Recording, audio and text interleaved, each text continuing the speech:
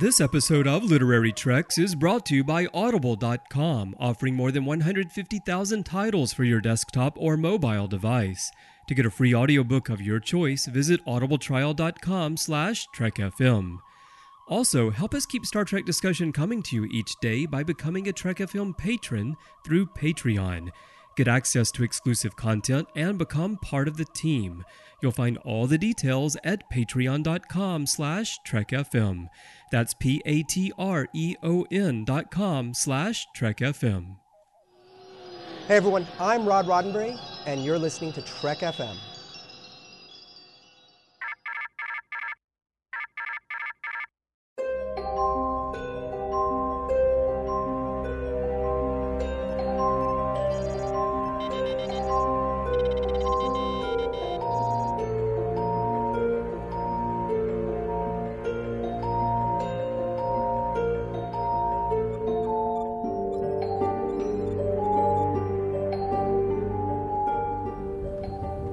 Are you taking all these books? I thought I'd take some light reading. Guess I got bored.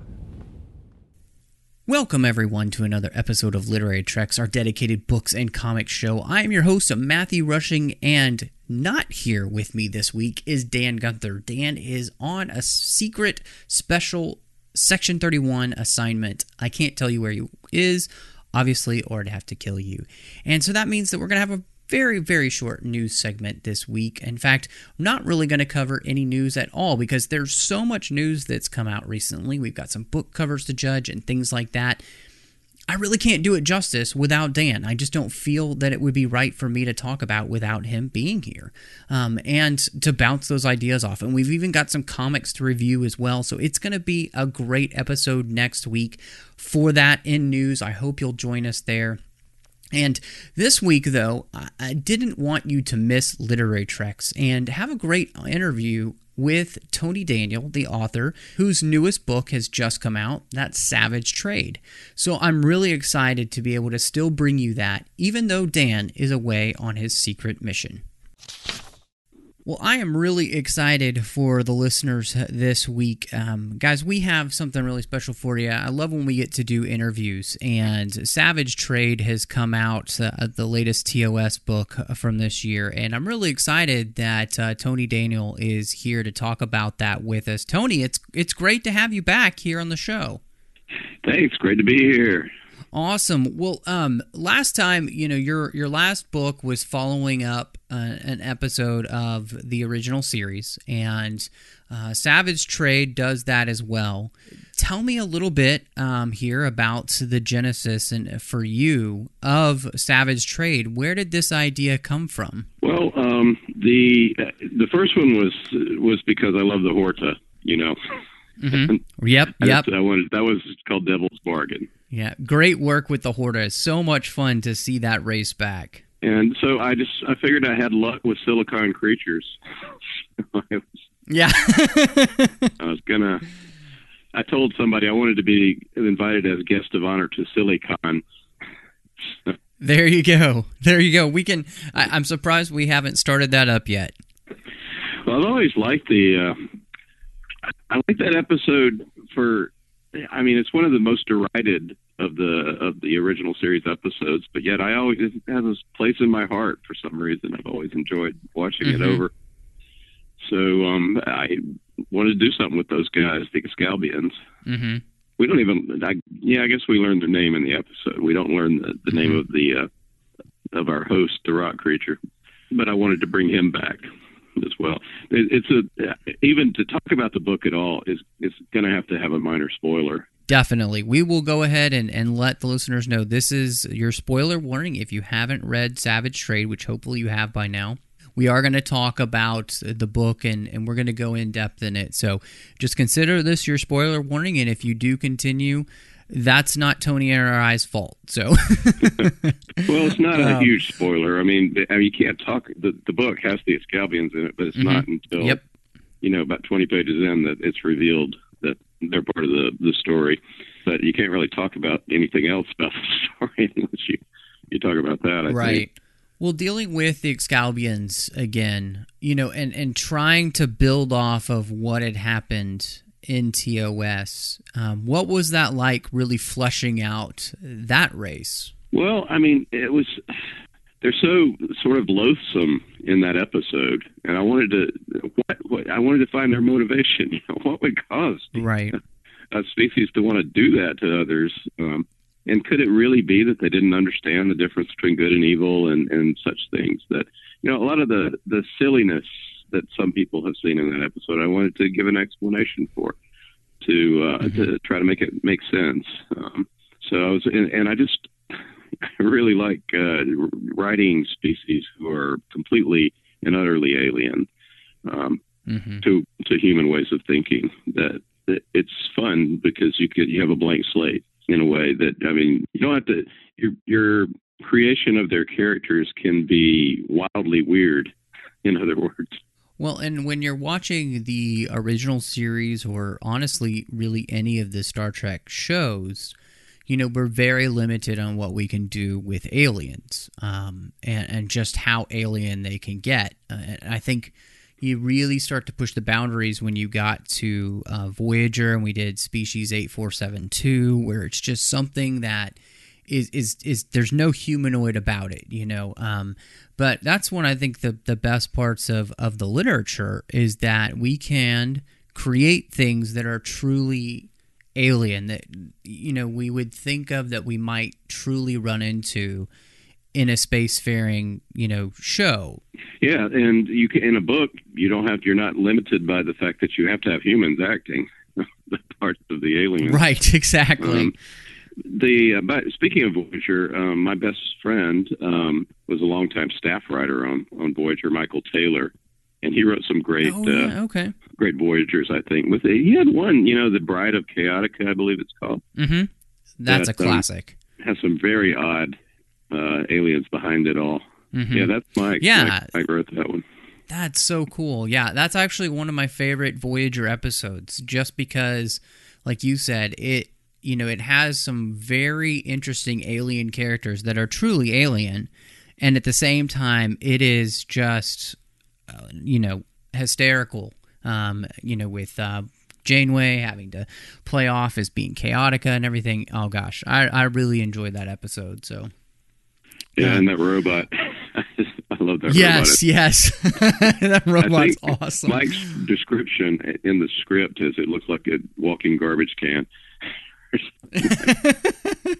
It's so funny. I'm wondering. I know Trek author Jeff Lang is a huge robot fan. I'm wondering if he has a action figure of Satan's robot in his collection. Could be. Yeah, that's a great one. Well, okay. So with the Excalibans, one of the most interesting things in there is the fact that they don't have this understanding of right and wrong. And especially, very much grounded in the 60s, even though we're having the Cultural Revolution happen, there's still very much that feeling of right and wrong, and Kirk often gives his, Kirk speech about what's right. But I thought this was so interesting, Kirk having to deal with this again, and really that there is kind of a universal idea. Even Kirk thinks this in the book, about there being evil and good and all of that.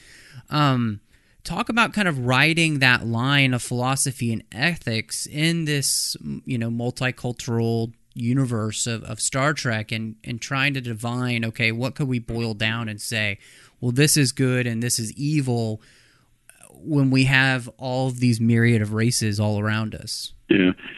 Well, I figure that the Federation itself seems to be based on something like the UN human rights articles of human rights, and I figure that Kirk probably would stick to those pretty, and and to the Bill of Rights and the American Constitution as well. I think those are his touchstones that could bring a diverse. Here we are in a diverse culture, trying to bring it together as best we can. The same thing with the Federation is a melting pot writ large.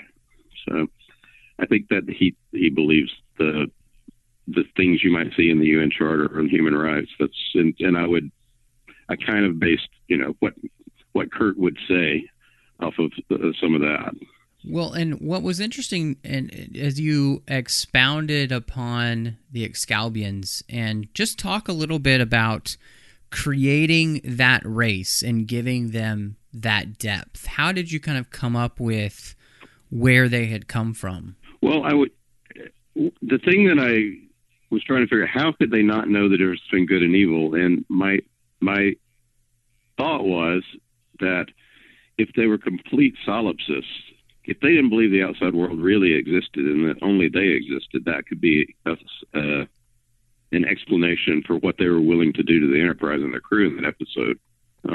They threatened the ship, and they would very well have destroyed it, probably, just for fun, or just for the search for knowledge, as Yannick says at the end of the episode.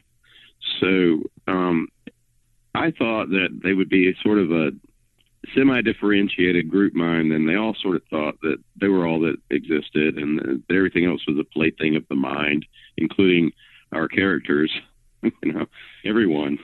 And I tried to give them some comeuppance as well, because Kirk doesn't really get to give them the comeuppance they deserve at the end of the Savage Curtain. I kind of wanted to punish them for doing that to our guys. And it was really interesting because, you talked about their genesis as a race and how they came into be, and this whole idea that they're really the only ones there. And, they have this ability to create, and they become to see themselves as, basically godlike characters. And I thought it was really interesting. And what we kind of see in TOS specifically is that absolute power really does corrupt, these races. They begin to think of themselves as God, and then they play that out. And how interesting that is in the TOS milieu, because I feel like when we move towards TNG and Deep Space Nine and Voyager, our attitudes are kind of changing on that. But well, in a way, TOS, Q is certainly isn't the most upright of characters for somebody that's pretty all powerful.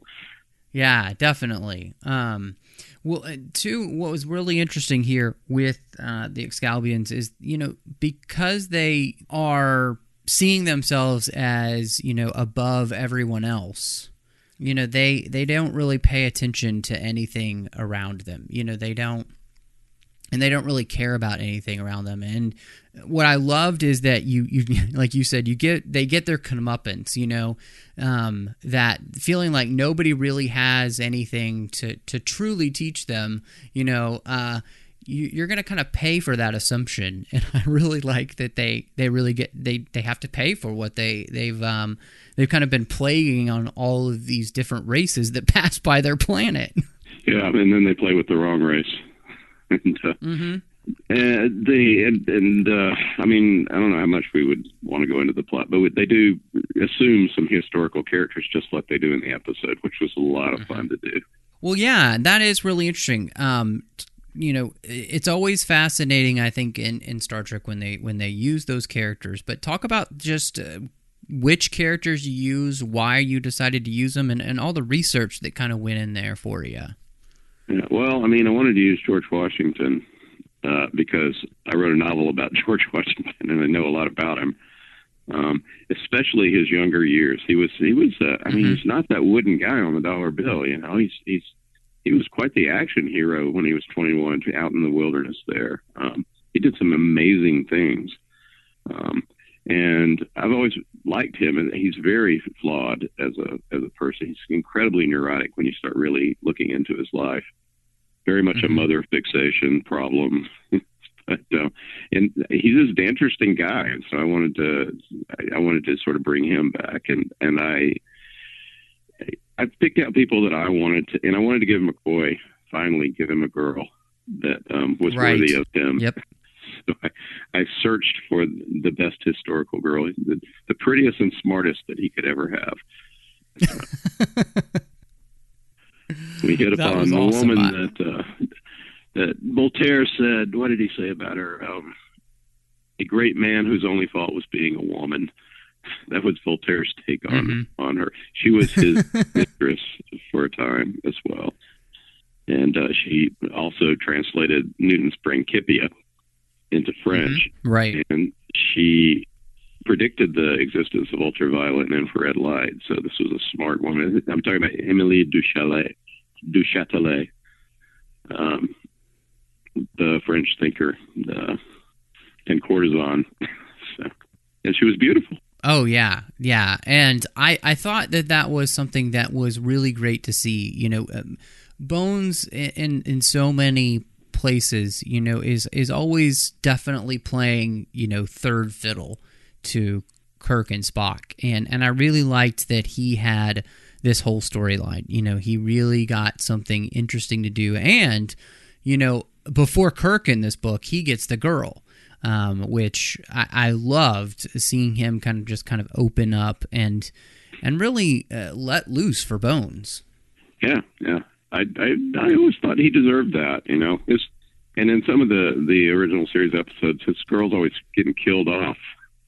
Yes, like asteroids are running into their planets and things like that. So I want to give him something, and Kurt has an interesting relationship going on that had to be difficult to develop. That couldn't be a Kirk smiles and she's his kind of relationship. So I wanted to give Kirk something difficult to work on as well, instead of your standard TOS romance plot. Not that there's some good ones in there. Oh, definitely. Well, and I think that was one of the things that made it so interesting throughout the novel, because I felt like you did a great job of giving us that mystery. Okay, is Kirk going to be able to kind of win this woman over by the end of the novel? You left that very much a mystery throughout the entire book. And I liked that I wasn't sure if it was ever going to progress that far, Yeah, I'm still not sure. Yeah.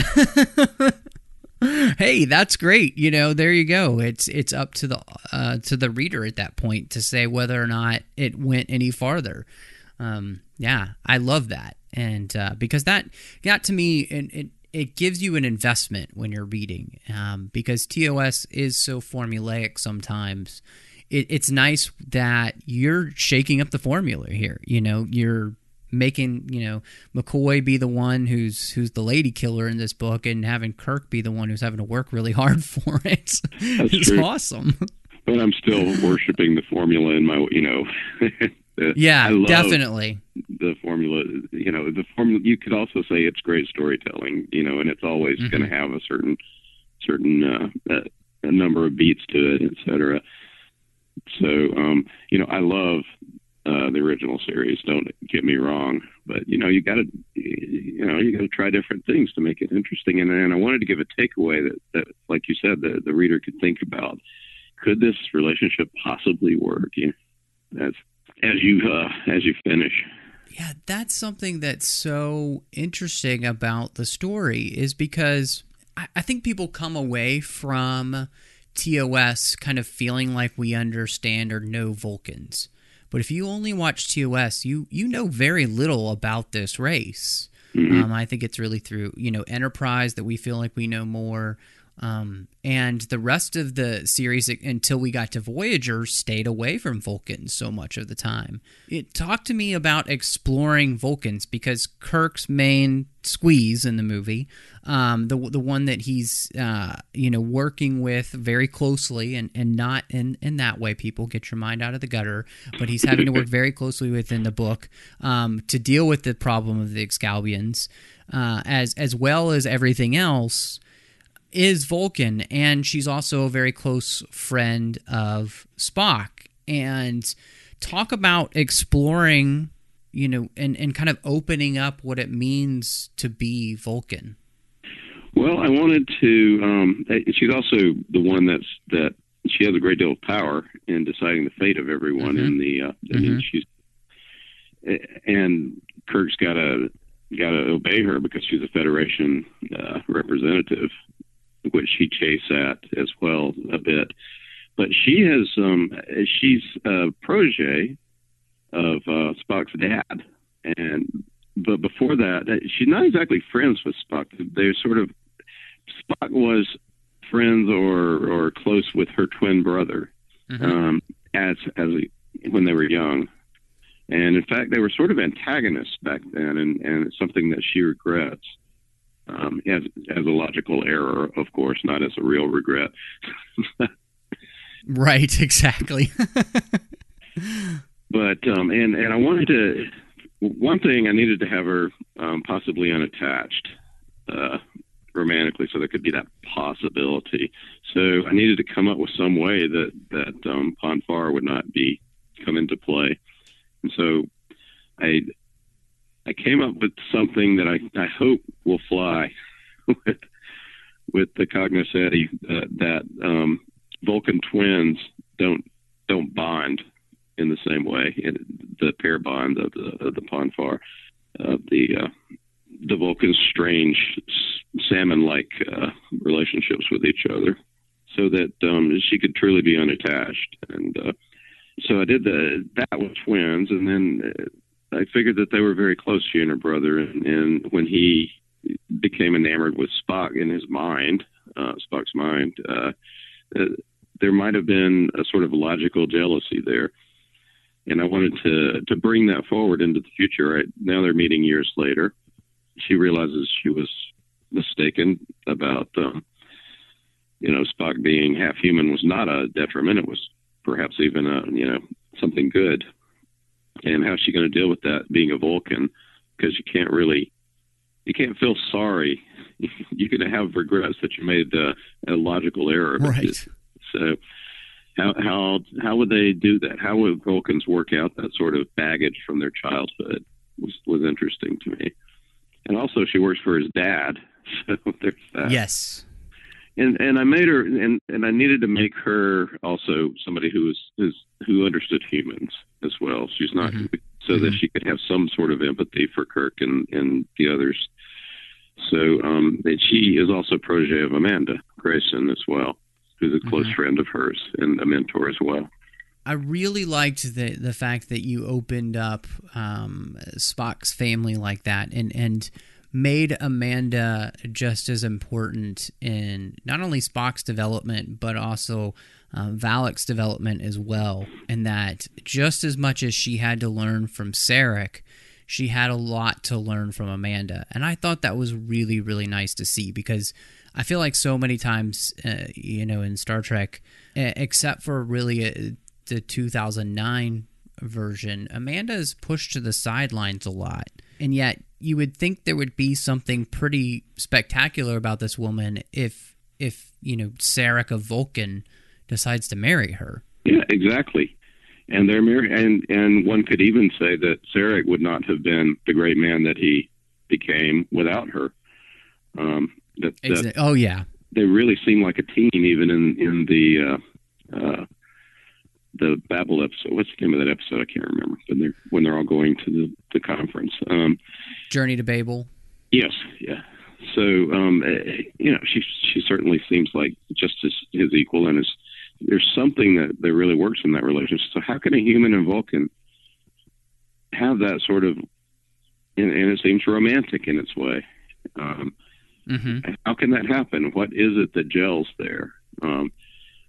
And it's not explained in the episode where they put together in the original series. It's just presented as a fact. And I kind of wanted to think, how could that happen? How could a human and a Vulcan really get to the point where they might want to spend the rest of their lives together in such a way and have kids? Writing in TOS is, especially when talking about the formula, it's very much the Kirk, Spock, and then McCoy show, and then everybody else just kind of fills in. And I felt like in this book, you really did a great job of naturally kind of working in every single character in the book and making it feel like, I'm not feeling like he's feeling he has to, put Sulu at the forefront here, Chekhov here, Uhura here. Just really having them work very naturally throughout the story. Kind of talk about that balance that as an author, you have all these great characters and you're trying to find ways to service them that work best, for you as the storyteller, but also for the character. Yeah, I mean, the way to think about it, the way I thought about it is that in many ways, the main character of the original series is the Enterprise crew itself working together so well, because they're all just extraordinary people that have come together. Nobody's not extraordinary in that crew. So they would all do extraordinary things, and they have interests that are their interests. Uhuru does communications, and so she would naturally be used to check some communication stuff that she needs to do, and she finds something in the book. And I wanted, for once, for Chekhov to be not the scapegoat, not the youngest guy around for once, because he's pretty extraordinary himself, and I wanted to give him a good moment of mentorship with absolutely new red shirt. So and that was really fun to write. And you just have to, you got to fill up the book. So you need to have the characters do things. It can't all be Kirk and Spock.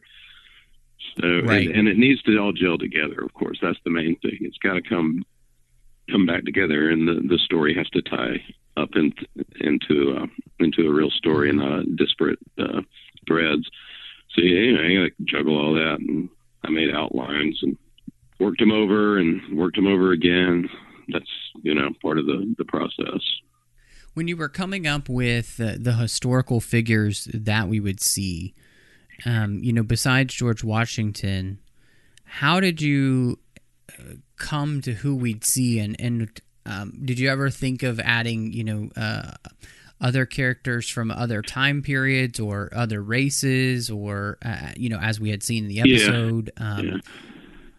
I could have, I could have even added some people from other Star Treks as well, which would have maybe been fun. But the thing is that I figure that these guys are escapees from a particular episode that they were reenacting. And they're all basically from pretty much the same time period, because they were in a reenactment that, one of the plays the Excalbians like to put on. And so I wanted to match somebody up to each of the characters of the main characters as well. So Kirk got Washington, Scotty got James Watt, et cetera, and Spock gets my favorite guy of all from the past. So, Ben Franklin, yeah. Yes, yeah. And I don't know. It just, truthfully, it's just the guys I wanted to research. Guys I always wanted to know more about. Like, I had heard and knew somewhere in the back of my mind that James Watt hadn't just invented the condenser on the steam engine, but that he had invented carbon paper. I was like, who was this guy? Oh, wow. So, and he invented a lot of other stuff too. He was quite, and he wasn't, he was a self-made man. He started out as an instrument maker in the University of Glasgow. He didn't, come from great wealth or anything like that. So, and he's Scottish. So. Right, exactly. Well, you had me going there because, when him and Scotty are having this amazing scotch, I was super jealous because I'm a big scotch fan myself. And I did a little, I said Glasgow, I think it was Edinburgh. But anyway, I wanted to, what was the best scotch ever? It's the first scotch that ever existed that was really Scotch historically, and it wasn't ruined because it wasn't 1,000 years old. It was just exactly the right age. So, yeah, that was awesome. So I did quite a lot of research on Scotch, and I really participated in that research too. I have a friend who has quite a few of them, and we went through some of them too. Well, that is the best kind of research right now, if you ask me. Exactly. I'm researching. Leave me alone. That's right. Just one more. Just one more. That's right. One more datum I need to examine here. Yeah. Well, it was fun, and I love single malt Scotch as well. So Yeah, I'm with you. I'm a huge fan myself. So tell me about kind of creating some of the other races that you did for the book. I mean, there are some shadowy races like the Haradrim and the La Harain. You have the Demiurge. Just talk about creating these races and kind of where you, it seemed like you were setting up some things too that we could really see again. Yeah, I maybe would use that again. I enjoyed the idea that that there was this rather horrible empire that existed about in our time frame out there that mysteriously disappeared, and why nobody was quite sure of, and they might still be around. And they were slavers. They had slaves, and they dealt in slaves. And when you have slavers, you would have a subspecies of humans here that deals with slave ships and such. But I'd spend them a sort of parasitic species in their own right. That's the Larani, and they're pretty. It's good to have some despicable villains. There's not much good to say about those guys. They are slavers, and they deserve whatever happens to them. So, and it gave me a place to put a MacGuffin in as well, which is something that they have on their ship that they don't quite know how to use, but that might be useful for our guys, our people. And where did you come up with the idea for the Demiurge, which will be kind of like the final battle in the book, and Right. really the thing that the crew has to overcome? Well, the thing is that the Escalbians are pretty much omnipotent. And so what could beat an Escalbian is what my task was there. What could they be afraid of?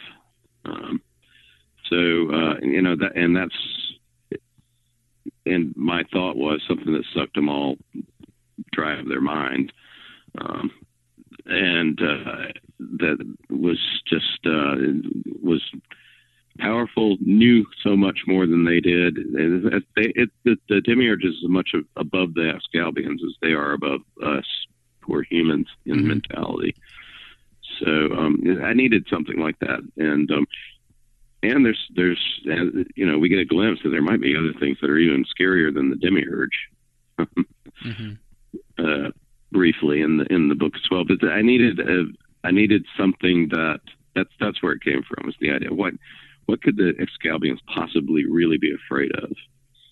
I don't want to say too much more about it because it'll give too much away. Right, it was right. fun. I really liked the and it's sort of the other thing I thought about that came to me was from A Wrinkle in Time, where where Meg is looking out and the stars seem to be covered with this black. That's the Demiurge to me. Yes. Yeah. Yes. That's a great. Yeah, I like that. That's really nice to know that that's kind of where it comes from. That makes a lot of sense. Yeah, that's what I was visualizing. So, not a nice thing. Oh no, not at all. What I wondered too with the Excalbians and this question of kind of personhood and for them who they are in the universe has got to be one of the most difficult things, especially since they take on these forms.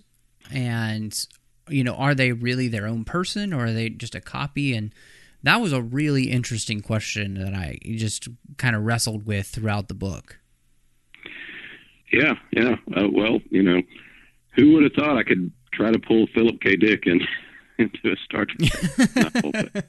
Yeah, but it's fun. It's fun because Kirk that's the end of the Savage Curtain is Kirk and Spock and McCoy just discussing whether that was really Lincoln. And it really felt like Lincoln to Kirk, and because it was his absolute conception of Lincoln. But was it really Lincoln?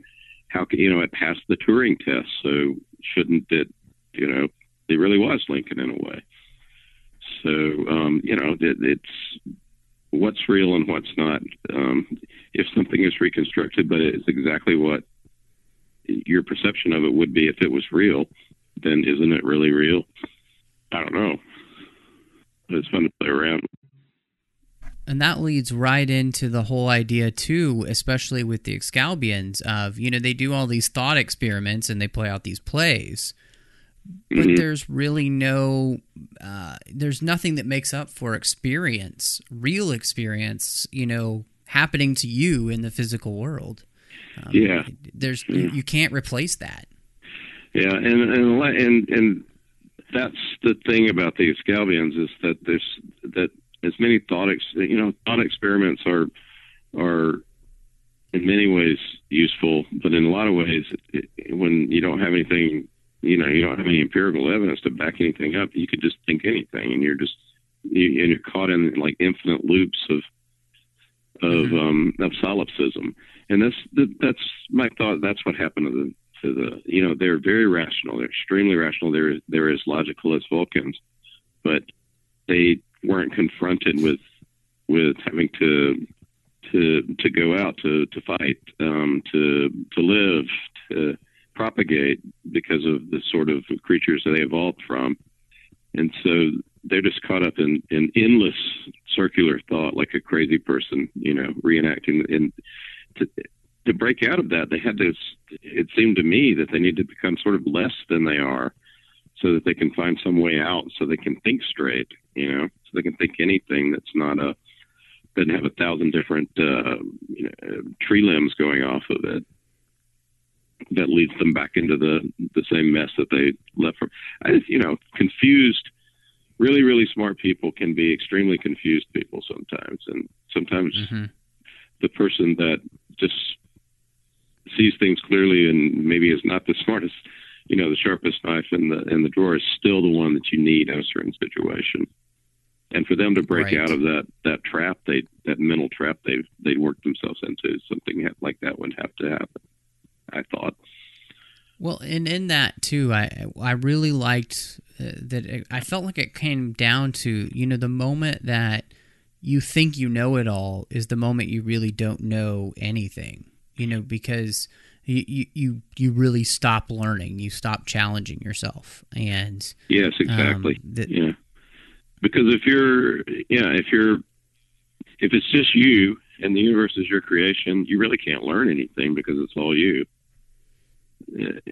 So I think it's necessary, even though many people have said solipsism is impossible to refute as a philosophy. There's some famous, I think Bertrand Russell talked to a woman who said, solipsism, he quotes this somewhere, who said, solipsism is such a logically pure philosophy, I don't see why everyone is in a solipsist, which is a bit ironic because it would only be one person, everybody else would be robots. But right. But it is almost impossible to refute it, but you can't, but it ends there. Philosophy and science and everything else would just end there. If you just have to go beyond it, maybe even have faith that there's a world out there that you can know, and that might teach you things that you didn't know before, and that you're not everything, and that some things are worth finding out about, and you could even become a better person than you thought you were.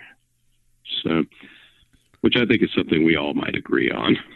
Well, and I think that's one of the things that really makes us Star Trek fans is because, that's kind of the premise of the show, is to seek out what we don't know. And, I always think back to, there's a great episode of Doctor Who where the 10th Doctor says that he's out there to find out what he doesn't know, and to challenge his own beliefs, and to be proven wrong even.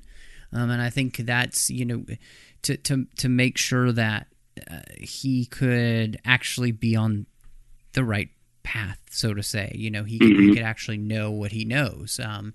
You don't know what you don't know until you know what you didn't know.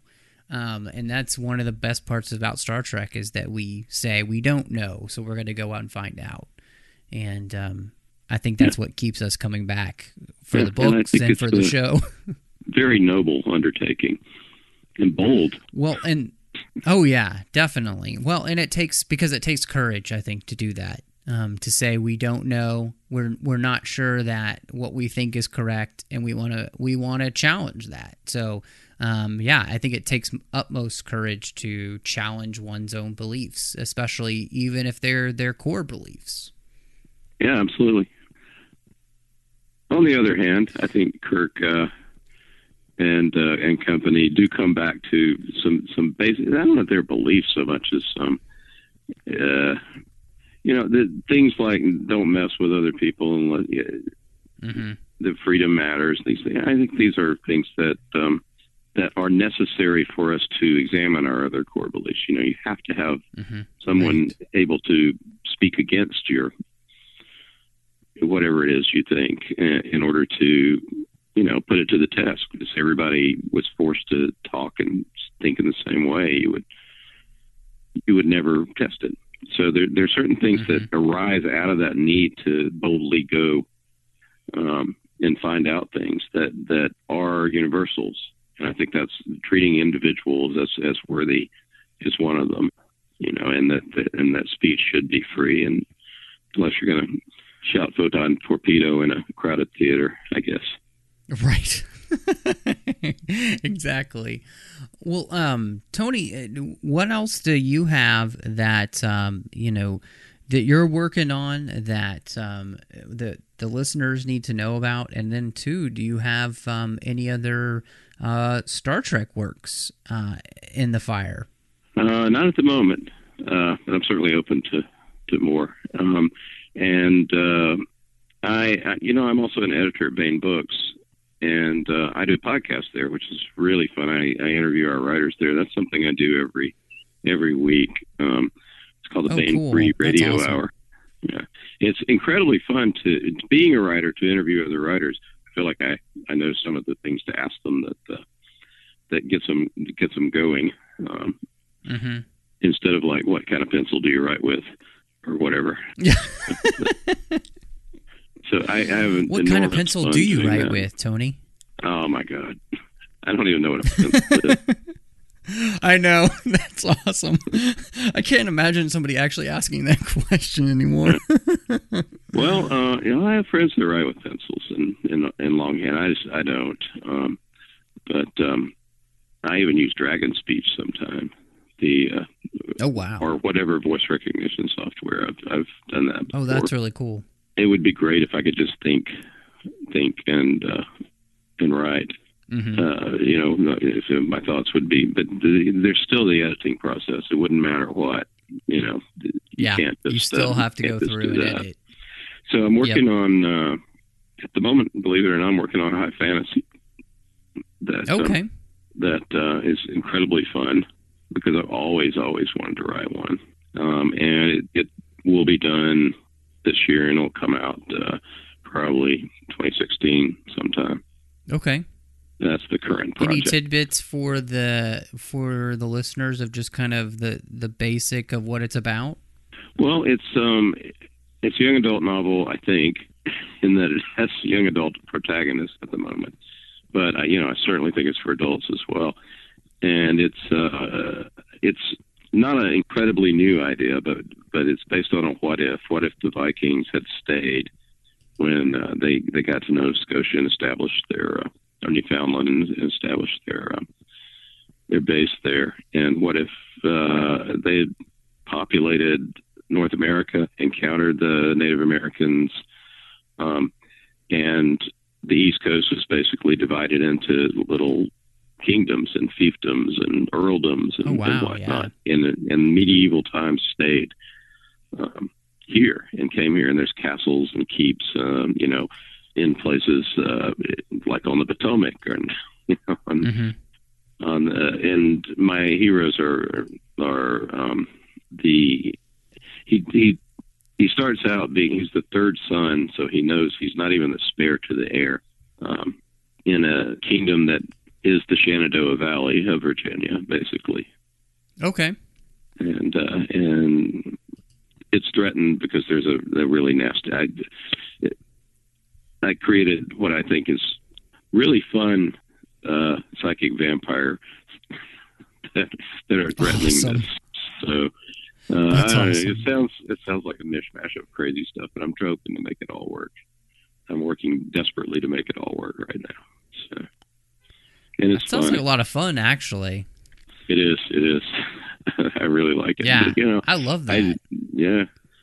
It's so much different than, I have to create it from the ground up.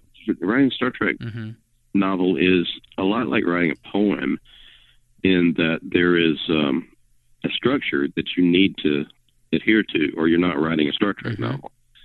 Right. And that gives you a lot of freedom too, because it gets you, I can't do this, I can't do that, and so how am I going to do what I know I can do, and make it interesting, and it really fires up your creativity in ways that, it's like writing a Sonic. If you having to make that rhyme happen makes you explore areas that you wouldn't have explored in your thought necessarily if you were just writing free verse or whatever. So I love writing Star Trek novels. It's really fun as a writer of other really things. Cool. Yeah, it's just it's a great experience, and being part of the whole community is wonderful as well. Finally, having that connection that's really, really strong. So I know so many of my friends are like Greg Cox. It's a great Star Trek novel writer, and my best friend Mike is long time. He wrote some Deep Space Nines that are classics as well. So I got some Star Trek in my blood now, by God, among my friends. That's right. That's awesome. Well, I have to say that I have enjoyed both of the novels. I've thought that they have been really well done. I've really The Devil's Bargain was, in fact, last week we were talking about books that were great Spock books, and that was one that we mentioned because I really enjoyed what you did with Spock in that book. And this one, I think, is such a fantastic ensemble piece. I really enjoyed the fact that all the characters had something enjoyable and interesting to do for them, and I would love to see a follow-up to this because I kind of want to know about some of those races that you created. I'd love to see kind of Kirk have to go after those slavers. I think that would make for a great follow-up, Tony. Well, I like that idea. They do deserve to be punished. That's for sure. Yeah, definitely. Rooted out. So at least the readers can, in their mind, make that, take it forward and say, this is what would, you can write your own sequel if you like it enough. That's what you do with the book. We're writing that sequel with Kirk, and whether or not he gets the Vulcan love interest, we can also do the same thing with the aliens that Kirk will go after next. I love it. Yeah, I hope it's an earbug, like a song that keeps going on in your mind after you finish the book. That's my hope. It's my intent. So you keep thinking about it afterwards, and you feel like you were royally entertained. That's my ultimate goal with it. So. Well, before we let you go, where can everybody kind of find you online and kind of keep track of the things that will be coming out for you in the next few years? Well, TonyDaniel.com. I am not the comic book artist Tony Daniel, by the way. I'm the other one. Believe me, people have made that mistake. Sometimes I think I penciled Batman, but TonyDaniel.com. It's my Facebook page ultimately, and I just keep a few announcements of things. I'm not a huge web guy. I have like 3 jobs: writing Star Trek novels, writing regular novels, and being an editor. It's like keeping up with a website is beyond me at this point. So I decided to use my Facebook page as author page as that. But please check it out. And where can everybody find your podcast there for Baen Books? You can go to Baen.com, and you can look at the pull down, which is Baen Community, and the podcast is one of the choices there. And we have we have a lot, and there's some great writers. We have many interviews with, for instance, David Weber, Eric Flint, and just all sorts of writers. Some really interesting stuff. And I also interview cover artists. We have some, we use the best in the business, and we have some great great conversations with Bob Eggleton, Steve Hickman, people that are just legendary cover artists as well. So That's awesome. I really like doing it, and it's a maw that must be fed. Yeah, definitely. You probably understand. That's awesome, Tony. I do. Doing 3 podcasts, I totally get it. So, well, thank you so much for joining us. We'll hope that we'll have you back soon because you'll have a new Star Trek book. But I really appreciate your time and getting to talk about Savage Trade. Well, thank you, Matthew. I really appreciate it. Well, I am really glad that I got to bring you guys this interview with Tony. It's so much fun doing this show, getting to talk to the authors. There's just really nothing like it. Having them on and kind of getting to pick their brains of what it's like to write a Star Trek novel is such a joy. But guys, it's not the only thing we've been talking about today here on Trek FM Savage Trade. So here's a quick look at some of the other things you may have missed elsewhere on the network.